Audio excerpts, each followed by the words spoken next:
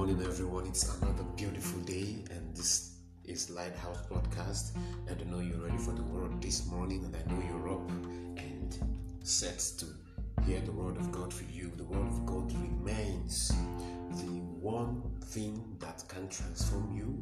The word of God remains the one thing that can change your life. The word of God remains the one thing that can give you the true perspective of God for your life. Praise God forevermore. And this morning, I'm bringing to you the word of God for you this morning, and I know your hearts are opened to receive the word this morning. Hallelujah. All right, Luke chapter 16 and verse 16. The law and the prophets were until John. Since that time, the kingdom of God has been preached, and everyone is pressing into it. The law and the prophets were until John. Since that time, the kingdom of God has been preached, and everyone is pressing into it. Praise God. The law and the prophets all have one testimony: the sufferings of Christ and the glory that should follow. That just as Peter actually clarified us in 1 Peter chapter 1, and then that should be in verse 10. The sufferings of Christ and the glory that should follow. The law foreshadowed it in the offerings, while the prophets foreshadowed it in the prophecies. Praise God. So the law and the prophets only foreshadowed Christ unto John. Praise God. John the Baptist, even though he came under the law, or to say the old covenant, but he never prophesied concerning the Christ. John never foretold Jesus. He never predicted the things concerning the Christ. John didn't. But these were all the operations in the law and the prophets. Everything the offerings of the law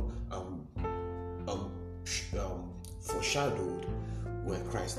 They were all pointing to what would become. Praise God. They were all pointing to what would become.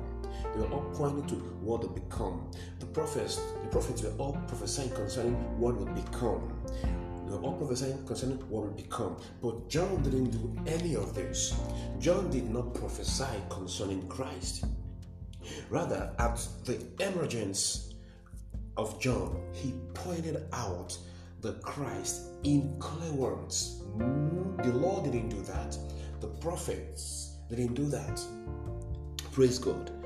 And you see that in John chapter 1 and verse 20, when he said, "Behold the Lamb, which takes away the sin of the world.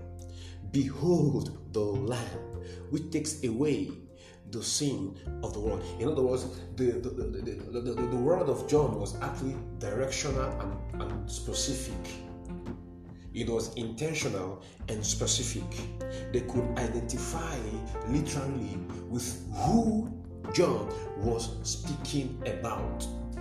Unlike the law and the prophets, they all actually gave us something to actually ponder on, to wait for.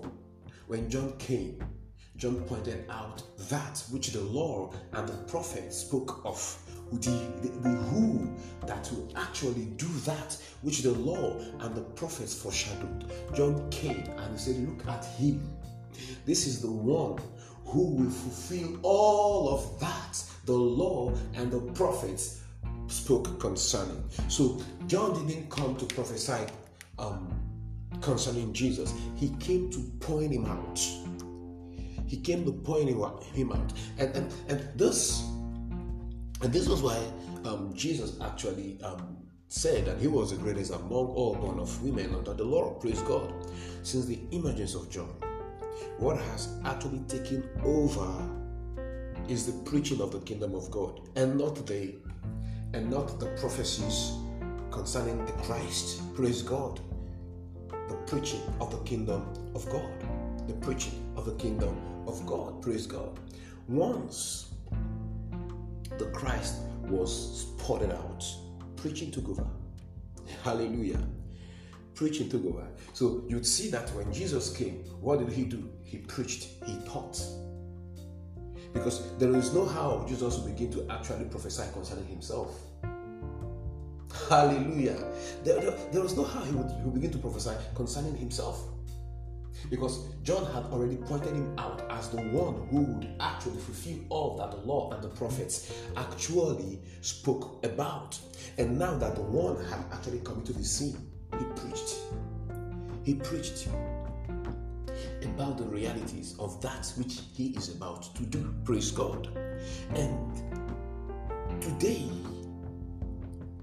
the only thing, and hold on there, and you discover that it was upon the preaching that everyone actually pressed into the kingdom of God. Praise God.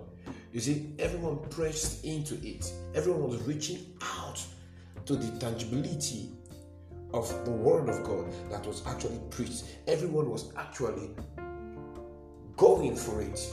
They were actually pressing for it. They were actually reaching out to it. Praise God. And today, the only thing that would also make men to flood into the kingdom is the preaching of the gospel.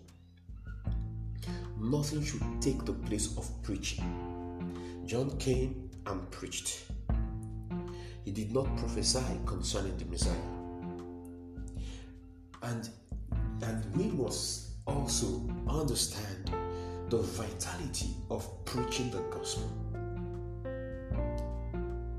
When Jesus rose up, what was the instruction? Go preach. He didn't say go prophesy. He didn't say go prophesy.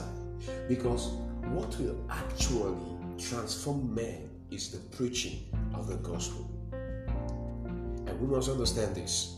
What will actually change men's mind, what will actually cause men to believe in all that Jesus had done for them is the preaching of the gospel, not prophecy. Praise God. So as a believer, you are to ceaselessly give yourself to the preaching of the gospel, for by it many will be saved and will flood the kingdom of God. Praise God. It is the highest calling for us today. The preaching of the gospel, the winning of souls. It is something that we must passionately go about. It is something that we must passionately give ourselves to. It is something that we must passionately and joyfully carry out. The preaching of the gospel, the preaching of Christ, the preaching of all that he has done for man in his Son, and the import of this in the man who has believed. This is the cause of Christ, and this is our singular responsibility and purpose here on earth. Nothing can take the place of the preaching of the gospel to have men saved.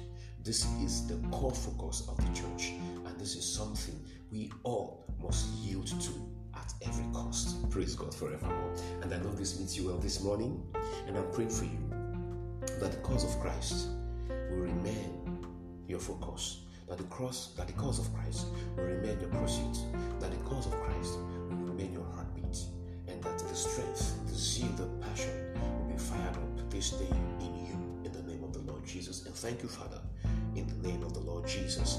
Amen. God has blessed you, and it is still me, Pastor Chooks, the pastor of the Lighthouse Mission, Owerri, Imo State, Nigeria. Keep sharing, keep following, keep listening, and you'll have a wonderful day. God bless you.